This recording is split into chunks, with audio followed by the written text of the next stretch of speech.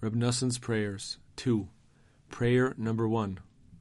Likutey Moharan 2:1. Lord of all, ruler of all, you created your nation, the Jewish people, to attain the true, eternal, ultimate goal of ruling over the angels. For the ultimate goal of each Jew, the purpose for which he was created, is to rule over the angels.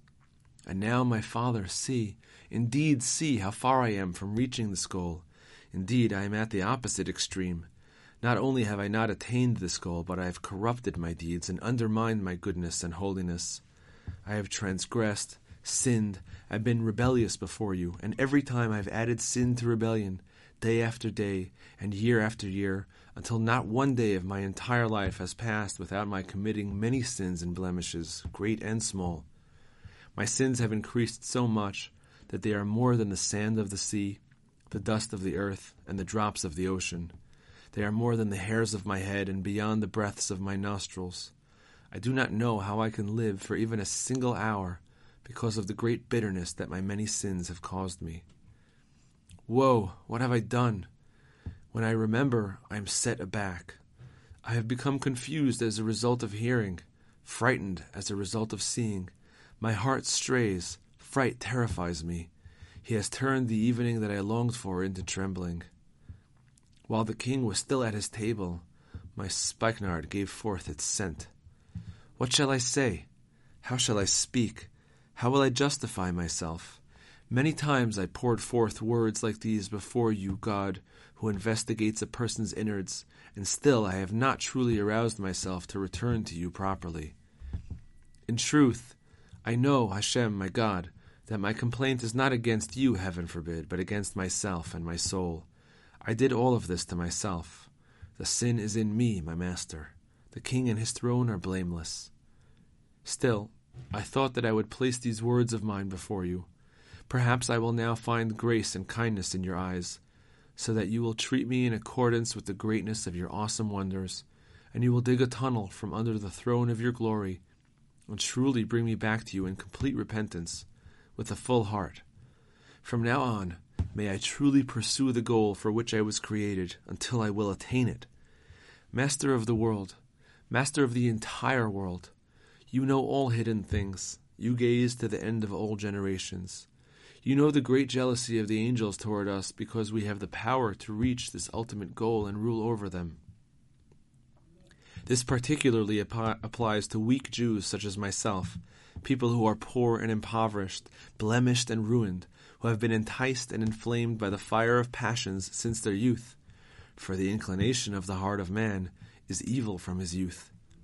In our great foolishness, we did not have pity on our souls to be wise and overcome these lusts, and so all of these evil desires became second nature.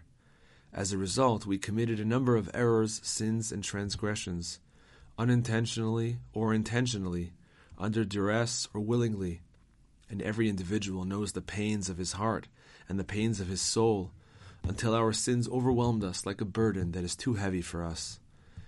And now, what shall we do? How shall we act? We do not know of any way, and we have no counsel on how to overcome all of these evil desires that we have grown so accustomed to. Visitors in this world. Hashem, what shall we do? Hashem, where shall we flee? My master, we are visitors in this world for a very short time, like a passing shadow and like flying dust. What will we reply to the one who sent us? What will we do on the day of the visitation? What shall I do when God arises, when he visits? How shall I respond to him? Master of the world, your throne is long established. You exist eternally. Your testimonies are very faithful to your house, the dwelling place of holiness, Hashem, for length of days. You are filled with compassion, and you alone judge every individual positively, even the lowest and least worthy Jew. You alone know the situation of every individual from beginning to end, how he was born, how he came to this world, in what place he has inhabited, physically and spiritually, overcoming the great heat.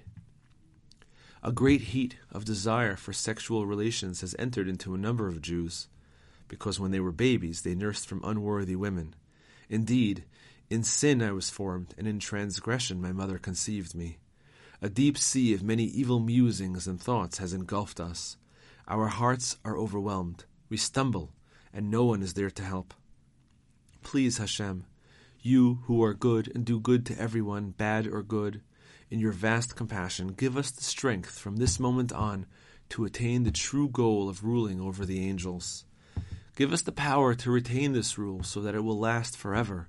Help us and give us knowledge so that we will grasp the throne of your glory, which is composed of the roots of the souls of Israel.